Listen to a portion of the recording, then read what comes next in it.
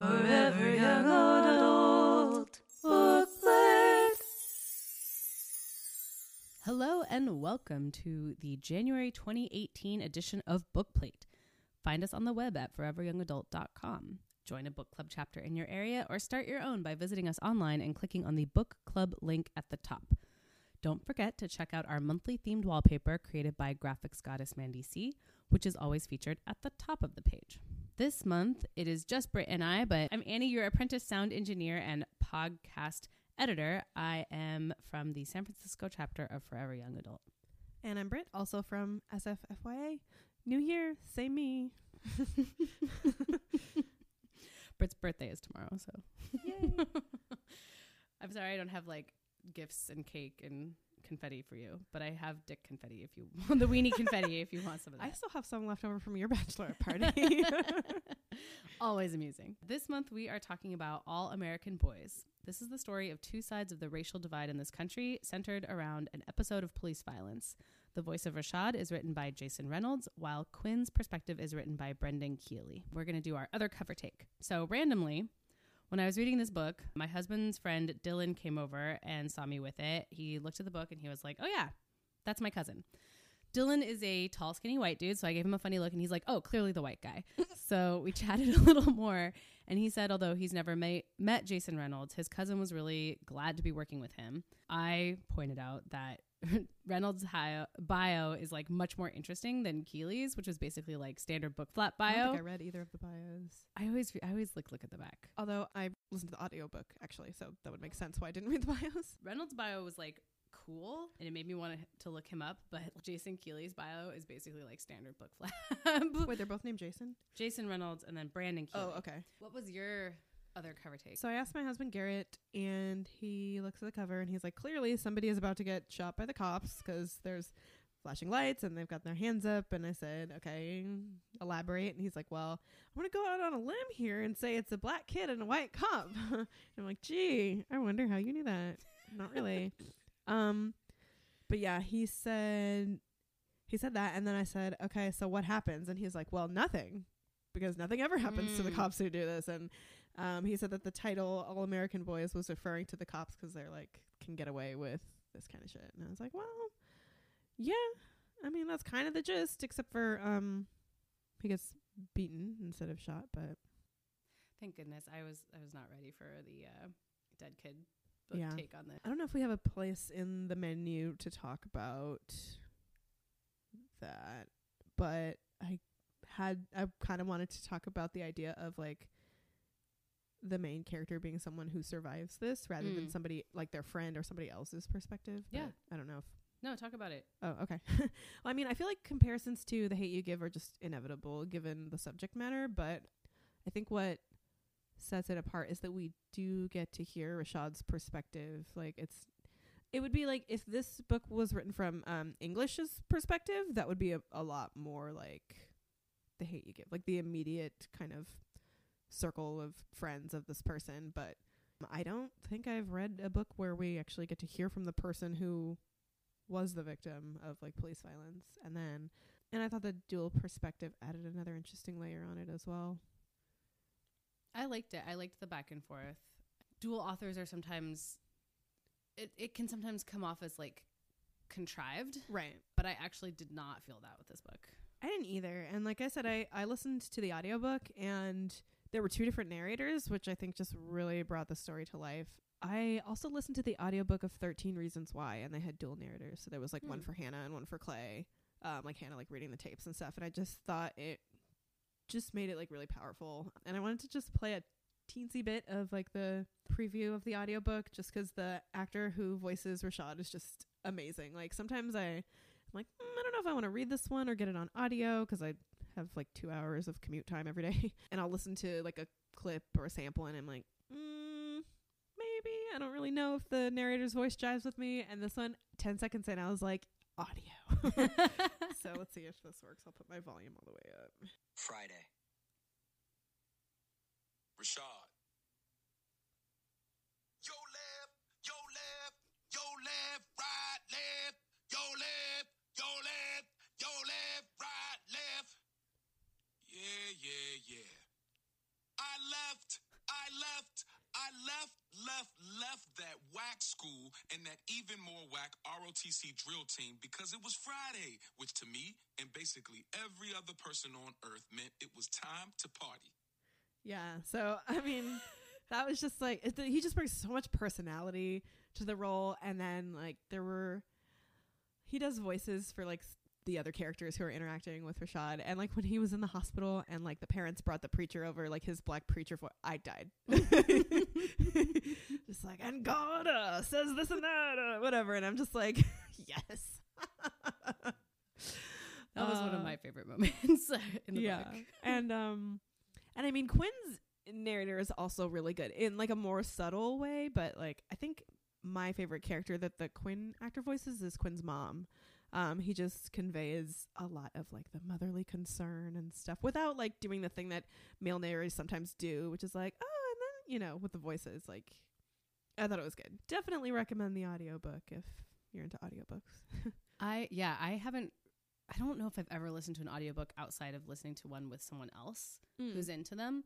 Jamal, my husband, doesn't read. He basically listens to audiobooks, and he's been listening to Octavia Butler's I want to get into her. I haven't read anything by her, but I just have all of these books by her on my to-read list. I mean, her writing is incredible. I was actually saying this after we were listening to it in the car on a trip, and after listening to it for the car ride, I was like, her language is so minimal, but it creates an amazingly variegated world. Like, she doesn't have any flowery words. It's not a lot of description. It's just like super basic, but you see exactly what's happening. And that's just like really highly skilled. I was bringing that one up because the narrator of that one has like a really aspirated T or like an S that pops. And that was the only issue I was having is I was being distracted by the sound of that in the narration. Yeah, the narrator can totally make or break it. Yeah. I mean, I liked the narrator. I think it was just like, it was actually like the recording of the narration. And because I'm practicing this, you know, I was like, oh man, why didn't they do that? And Joelle was like, oh, they didn't use an S stop or whatever. Like it's not S stop, but like they didn't use a cover to change that or like minimize that in the sound. Okay. And so I was like, okay. You know, I was talking to, I've had this conversation with my sister who's also super into audiobooks and podcasts. And I was like, you know, I have this thing with language where the way the person's voice sounds absolutely determines whether or not I want to listen to it or not, which is why I don't do This American Life, because I don't like Ira Glass's voice. No offense, Ira Glass. It's just not for me. You know, I actually prefer Kai Ryssdal from Marketplace Money from NPR. You know, like I like that more like old Hollywood style actor voice. So when I'm picking my like audio things to listen to, I have to realize like my prejudices are wide. Often it's easier for me to read because then I can just give them the voice I want. Yeah. The audiobooks are super great. I think that's a really great medium, especially for folks who like don't or can't read these days. So yeah, there's a lot of audiobooks. Well, maybe not a lot. I don't know. Do full cast.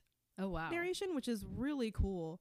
Each character is a different person, and there's like sound effects and things like that. The only one I've listened to is the Graveyard Book. That was really cool. And I know Golden Compass is also full cast. Oh, and I've never read that. There's a lot of childhood classics that I've never read, so I was thinking about doing that in audio at some point. That would be fun. I think that I'd be probably more into that. Yeah. It feels more like you're listening to like a play or something. Yeah. Well, skipping ahead to our appetizer, barbecue chips and hospital fare, I put #culture on here. They have a hashtag in the book. And I, being a Twitter fan, I want to know, is something a movement if there's no hashtag? Today, like in 2018, I don't know, because I mean, that's one of the cool things about Twitter is that it is this kind of center to organize people across different areas. And I guess hashtag started off as a way to kind of look something up and see all the posts about that thing. But I think turning it into a movement is kind of cool. It's part of a movement. If it's the entire movement, then no. Then it's just like kind of like for show. But Twitter has turned out to be a good way to mobilize people to come together physically or, you know, financially or whatever for causes. Yeah, I think it's very powerful, but I'm Yeah. just not sure how I feel about it. And then there's, in recent conversations, I've seen reappropriating of hashtags, for instance, in the Me Too movement. There was a lot of like confused use of that hashtag. Okay. People trying to say Me Too who hadn't necessarily been assaulted. Or the other one I've seen is, I've been following the Colton Boushie trial in Canada, where a native kid, was shot and killed by a white man, and an all-white jury let the man walk. There was no manslaughter charge or wrongful death or anything, because it's, one, Canada, so it's not our country, and two, it's Native Indigenous communities. It's not Black culture. They were using hashtags that had come out of the Black Lives Matter movement. And so there was this conversation happening about, why can't we have our own hashtags? Is it appropriating if we're using the hashtag for our movement? And the thing I saw there is like, well, if you've just taken a hashtag that someone's already done the work in making a thing, then you haven't done the work yourselves. Yeah. Not saying that you haven't done work. Now hashtags have this like ownership over them in a way that, again, not sure how I feel about it, because the original concept of hashtags is they're basically like a reference word. Yeah. You know, it's like when we did the card catalog, you would look something up based on a reference word. Remember And- that, kids? And now we use hashtags for media because it's an easy way to like cross-reference things. Right. And to follow something that you're interested in. And again, this goes back to our conversation we had last month about like, can you own language? Language changes, meanings of words change. So yeah, I don't have a final thoughts on that. I just think it's really interesting to watch that happening and to see how it's now coming up in literature. Yeah. Because this book is going to live longer than whatever Twitter hashtag, I'm assuming, unless online media has like a longer life than we're used to media having. Yeah, that is really interesting. And then I think using names as hashtags has been good, but then also we now have so many names. Yeah. I'm not saying that we shouldn't know them. I'm Yeah. just saying, like, if you're following a movement, if you're just following the name instead of the movement, you would have to list all of them to understand like the full context of what you're looking at. Yeah. We'll see how that plays out further in our lives, you know, because we're from the generation where this has just been started to be used. Like Twitter's Right. what, not even 10 years old now, or is it Right. 10 years old? Maybe. I started using it in college, so probably around 10-ish years. Yeah. Yeah. It was like relatively new when I started. But I also wasn't like an early adopter or anything. I'm just like, all right, I've been hearing a lot about this Twitter thing. I'm going to see what this is about. Yeah. Probably about 10, maybe a little more. So we'll see. I don't know. Do the hashtags go into the Library of Congress? You know, the Library of Congress was archiving all tweets, and now they're choosing which tweets to archive. Right. A lot of that is interesting, especially as we move forward with social justice movements that are leveraging these new tools. Mm-hmm. The reason I think Twitter is so powerful is because like it basically like fed the Arab Spring, right? Like there were uprisings because people were using Twitter instead of like the oppressive government's tools. It was a way to get outside of that and have conversations outside of that. Which is why some governments ban it. Right. So I think it's like super powerful, but then it's like it's still in the hands of whoever. Right. Anything has the power to like be misused by the people who want to do that. So I'll click on a hashtag because I want to see what other people post about that thing, and then there'll be somebody who uses the hashtag and like is promoting their YouTube channel or whatever, Mhm. like just to get the clicks and to get this out to more people because they know they can and stuff like that. It will be interesting to see how it plays out over our lifetimes. But I thought they used it effectively in the book. Yeah. Actually. Our main course here is Mother's Pizza and Paul's Burgers.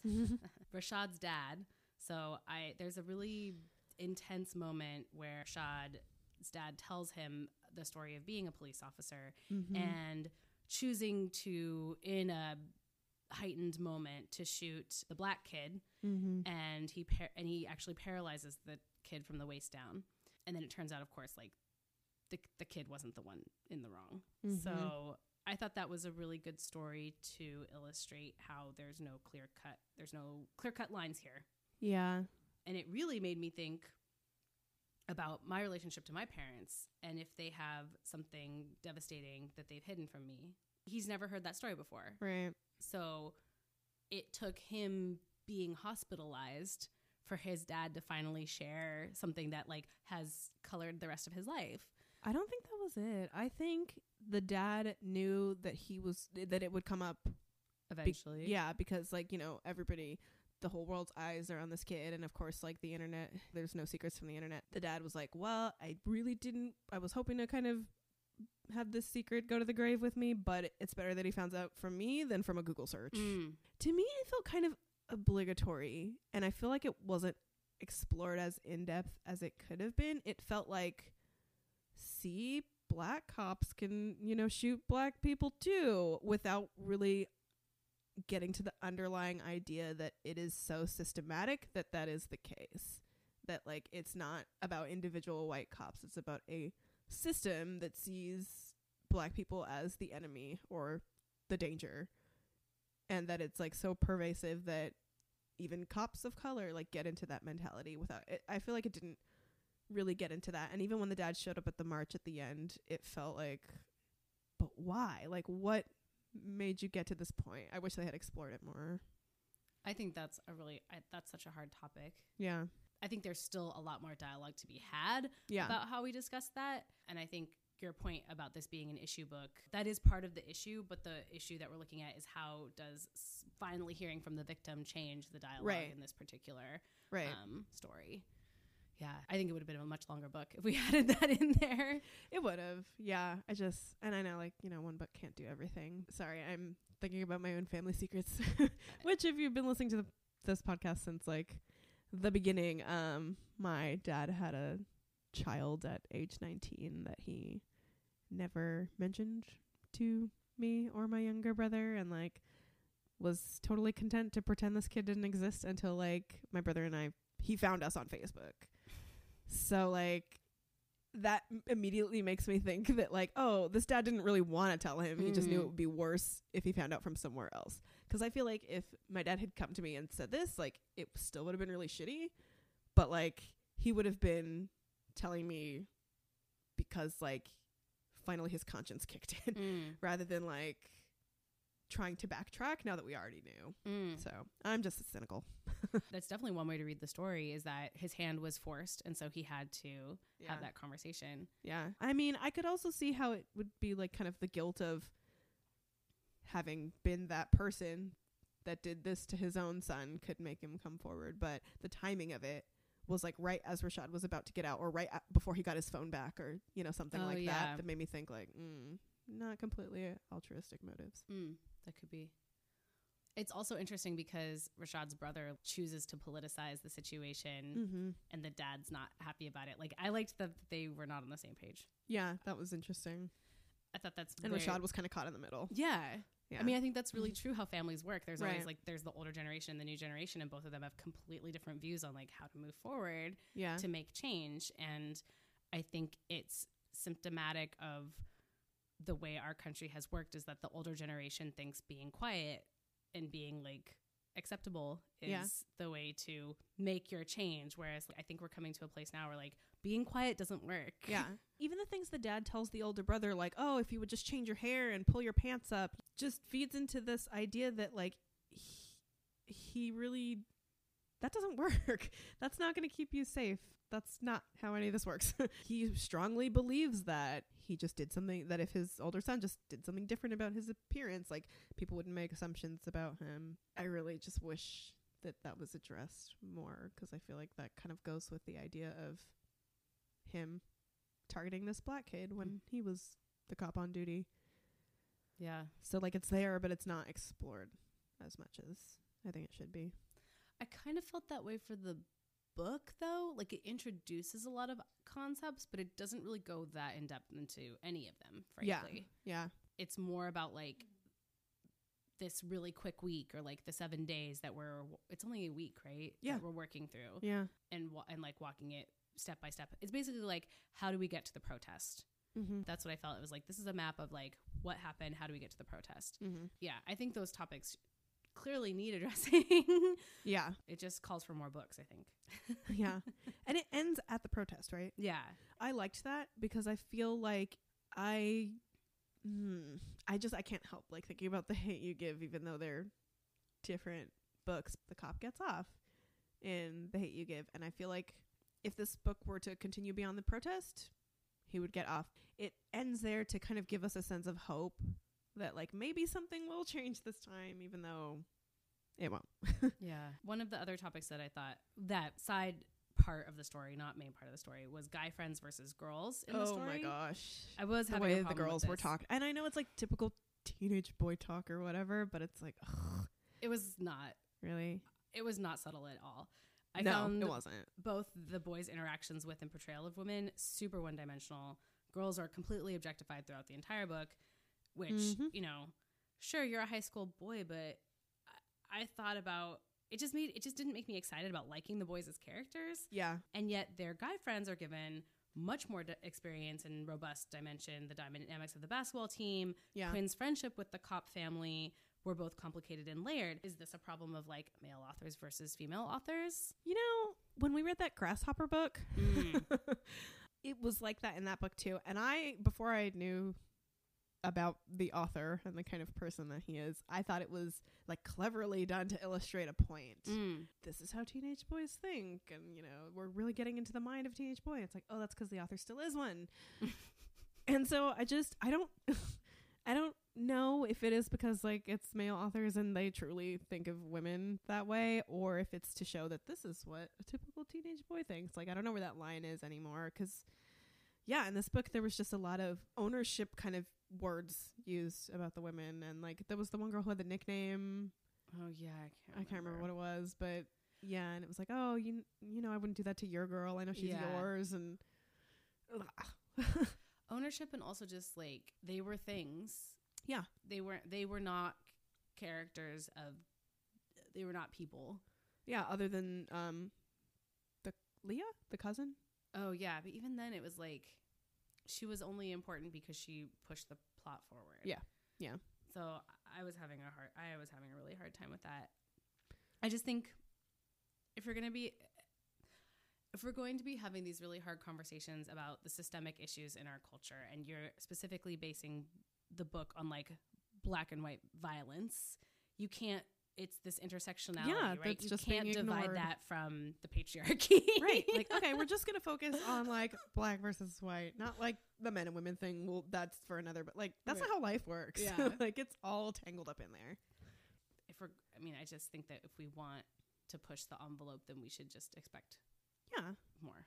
And like thinking about last month's book, it was a book that tackled a lot of things, but it didn't feel like, oh, this author's trying to take on too much. Because I have read books where it felt like different things were explored, but like very shallowly, so that there was room for it all. But I don't think it has to be one or the other. Like, you can tackle multiple issues without it feeling like the reader doesn't know where their attention should go to. Right. I definitely hear that. Our dessert is marshmallow pie. So the part that I totally cried at is when they're in school and they are doing a reading of The Invisible Man. They're reading it out loud. And the book actually like has a number of quotes from The Invisible Man. And I personally am always moved by group performative experiences. So I could definitely picture, like, if this book was a movie, Oh, how yeah. incredible that scene would be with, like, Yeah. each kid standing up and reading the quote. And, like, I just couldn't help but put myself in the shoes of the teacher, just because Right? I am a teacher. And, like, yeah, that scene.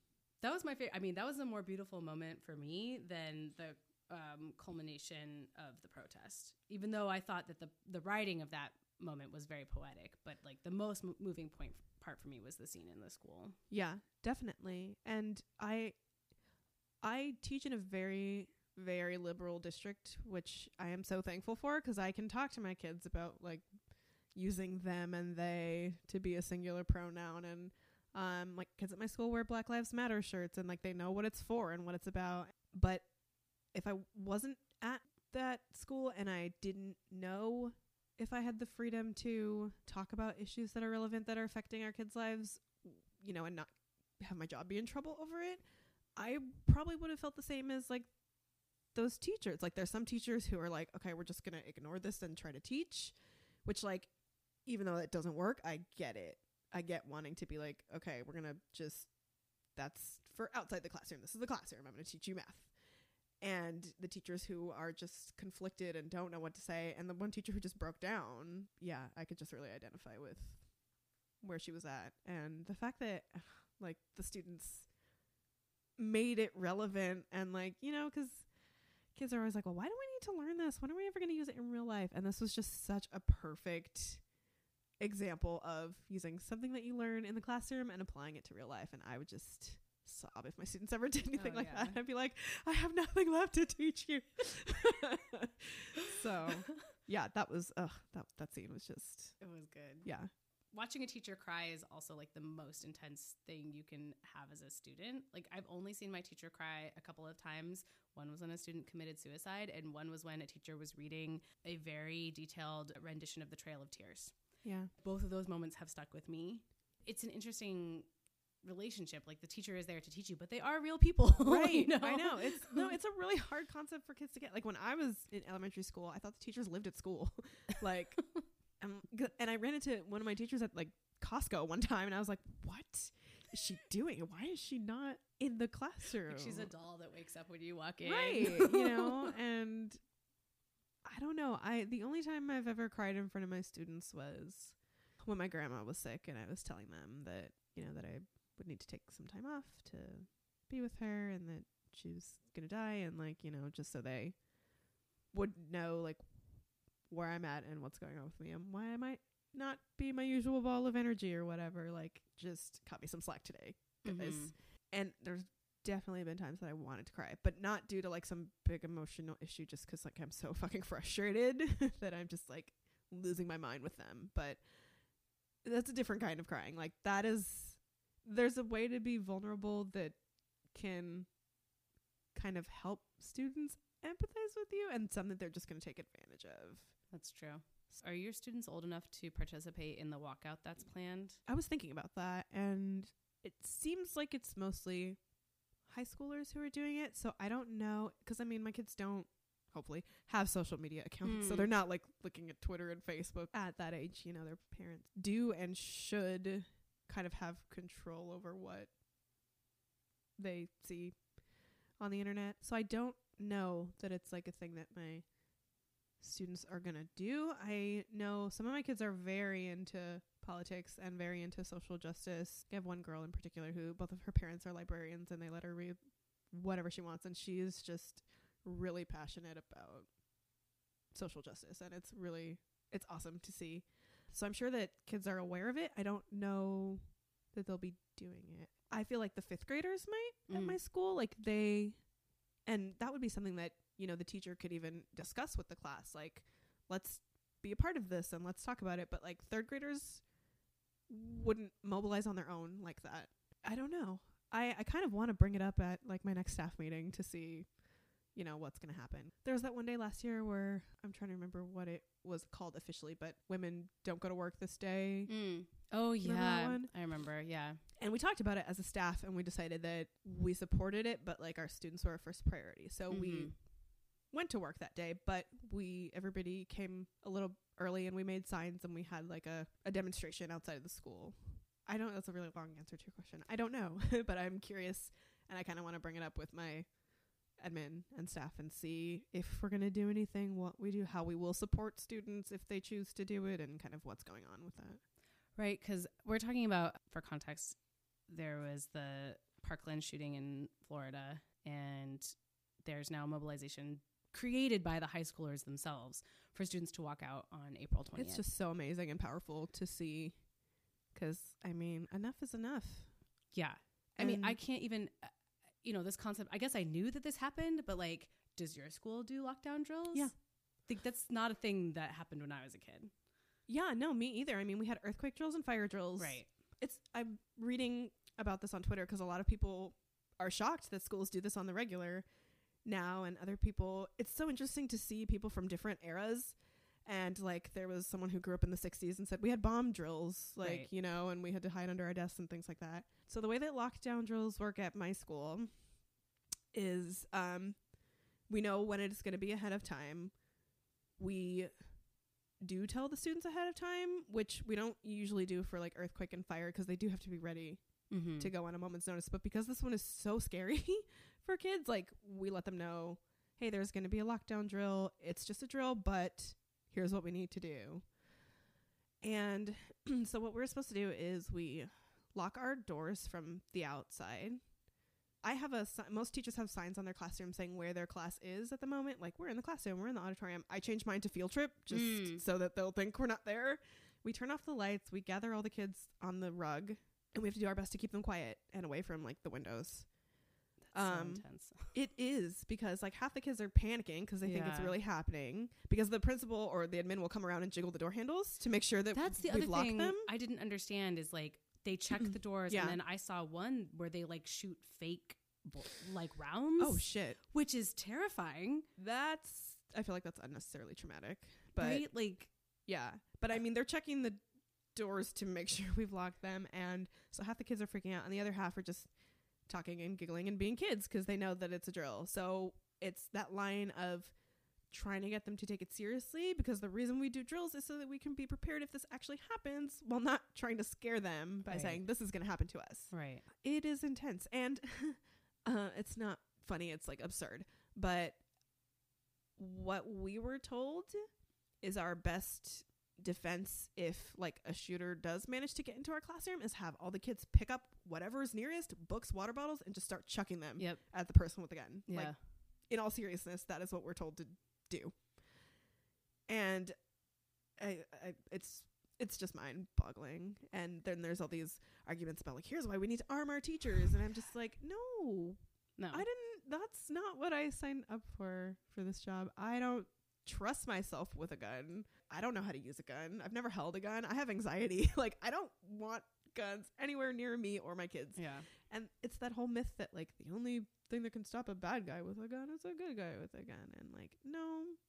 Have you looked at stats about people with guns in the house are more likely to have like gun accidents and things like that? Like, it's just teacher is not gun user. No. Yeah. Those are two different things. And I've seen several like tweets and articles written by teachers who are like legal firearm owners who know what they're doing in a crisis, who are still like, this is a fucking terrible idea. Don't give teachers guns. Yeah, like, what? In the school, that's awful. That's just a bad idea. It's also like, that's dealing with the symptom, not the root cause. Yeah. You know, like the root cause is like, we shouldn't, no 17-year-old or 19-year-old should be able to buy an AR-15 or like crazy amounts of ammo. It's just not something that we need to have in this country. The reason I was bringing up the protest, because in this book we have like the dichotomy between how the teachers react and how the students react. Right. And when I'm thinking about like the students planning this, I was like, if I was a teacher, I would do it as well, because I wouldn't want to bring a gun. I don't want to be the person who's like, okay, this year we're giving you guns. Like, no. Yeah, I would like fully support it. If my students knew about it and wanted to do it, I would support them, and I would feel safe in my job doing so. But with these teachers, like, if I wasn't at this district that I'm in and I didn't know, like, you know, how like quote unquote political we're allowed to be, I don't know how I'd feel. I'd be feeling super conflicted. So I thought that was a really like realistic portrait. Like, some teachers just wanted to leave it behind, and other teachers like sided with, you know, with like the history teacher who was just like, this is history repeating itself and it's fucked up. And then the teacher who just breaks down and cries because she doesn't know what to do. Like, those are all so real. So yeah, the book is actually really real. Yeah, everything is, even though it's fiction, it's very real for the story that's being told. Yeah, that's kind of why I liked the perspective of Quinn as well, because it's one that we don't really get to hear, and I'm not advocating for hearing it over hearing perspectives of people who are oppressed and people that this is directly happening to. But it is really interesting to watch him grapple with, you know, this kind of father figure person that he thought he knew that helped raise him, and like the, you know, cold, dead-eyed like monster that he sees in the video, and like trying to figure out where his loyalties lie when he's basically essentially forced into making a choice. Yeah, it was just an interesting perspective to read, and that's another one that like we don't really see too often. And it definitely shouldn't be the only perspective. Like, if I read a book about this and it was like all from Quinn's point of view, I'd be pissed. Yeah. But I don't know, it's an interesting balance to have that plus Rashad's point of view. I think all of Quinn's perspective wouldn't have done the job it set out to do. Right. Yeah. Because then the story becomes centered on like the white kid and like, oh, I don't know how I feel about like this person I don't really know who got shot, but like the person who shot him is like practically my dad, like my own big brother. That would just not even be doing it justice at all. So to have both, I think, made it well-rounded, even if there's parts that could have been done better or fleshed out more, for sure. The writing is good, though. It is. I'm just going to read an excerpt from the end where the protest is happening. It starts. As I listened, I looked up into what should have been the dark autumnal evening sky, but instead the haze of flashing police lights, street lamps, giant spotlights, the headlights of Police Plaza 1 all obscured the sky. There were no stars.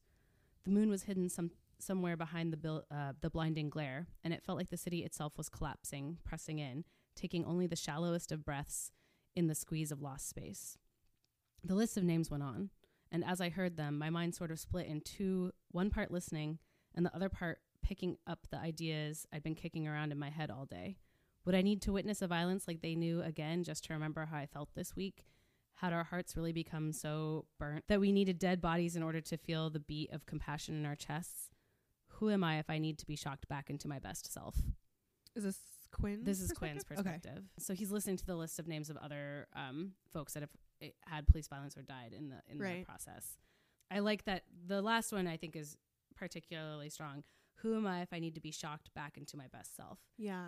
And I think that's something that our nation is struggling with. We can't deal with something unless we're shocked into it. And now we are at a heightened sense of shock all the time in the current state of affairs. Like, we don't even know where to put our energies. It makes me think of sort of being loyal to the person who's in the wrong just because, like, you feel that you owe them or because they're your friend or whatever, versus, like, what's right. Like, if you witness, I don't know, a friend cheating on a test or something like that, do you not say anything because that's your friend? Or do you tell the teacher because that's the right thing to do? Like, it's obviously it's a much more amplified version of that, but it's real. It's something that everybody, I think, struggles with. Like, when somebody close to you does something that you know is wrong, like, what do? Are you willing to risk your friendship with that person over, you know, doing the right thing? Yeah, what are the priorities? Yeah. Like, are you prioritizing the person or your own personal morals? Like, you're Right. the person in your relationship to them or your own morals? Right. And I think that's also like a very teenage challenge. Yeah. I think right now that's mimicked in our, like, are we loyal to the myth of the country that we have written and spun for years, or are we going to actually challenge the moral issues that are literally killing our children? Yeah.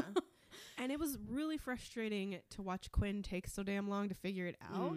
But I mean, that's real. He wanted to have his cake and eat it too. Like, he wanted to be like, oh man, that really sucks what happened to Rashad, but that's not the Paul I know. So, right. Like, he held on to that for like as long as he could before he was forced to confront it and make a choice about where he stood. Before Paul beat him up, basically. Yeah. Or his brother did. I can't remember. One of them did. The younger brother's his best friend. Yeah. So, yeah.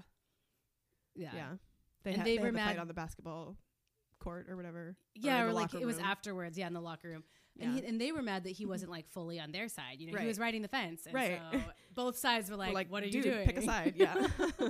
The last one that I want to bring up is because we keep seeing this, and it's played out in a lot of books that we've been reading lately, is the role art plays. I'm going to say our drinks are underage beer or parents' liquor, which is how the whole story starts, is trying to get beer as not a 21-year-old. But in the story, Rashad is an artist. He's a visual artist, and there is a lot of description about him drawing a piece and his influence for the piece. And it's, you know, he mentions like specific artists by name, and it's like very visually described. And so I was kind of mad that we didn't get to see it. But we've had a few of these now. This isn't the first one where the piece of art is almost like the fulcrum, or like plays a really important part. Like the one based in San Francisco where the girl draws the diagram of the heart. Yeah. That also like is the Anatomical culminating shape of the scene. heart. Yeah. Yeah. The art piece is the culminating scene. And here, So do you mean see it like, I mean, I listened to the audiobook. So do you mean in a print version of the book there would be like examples of the drawings? Okay.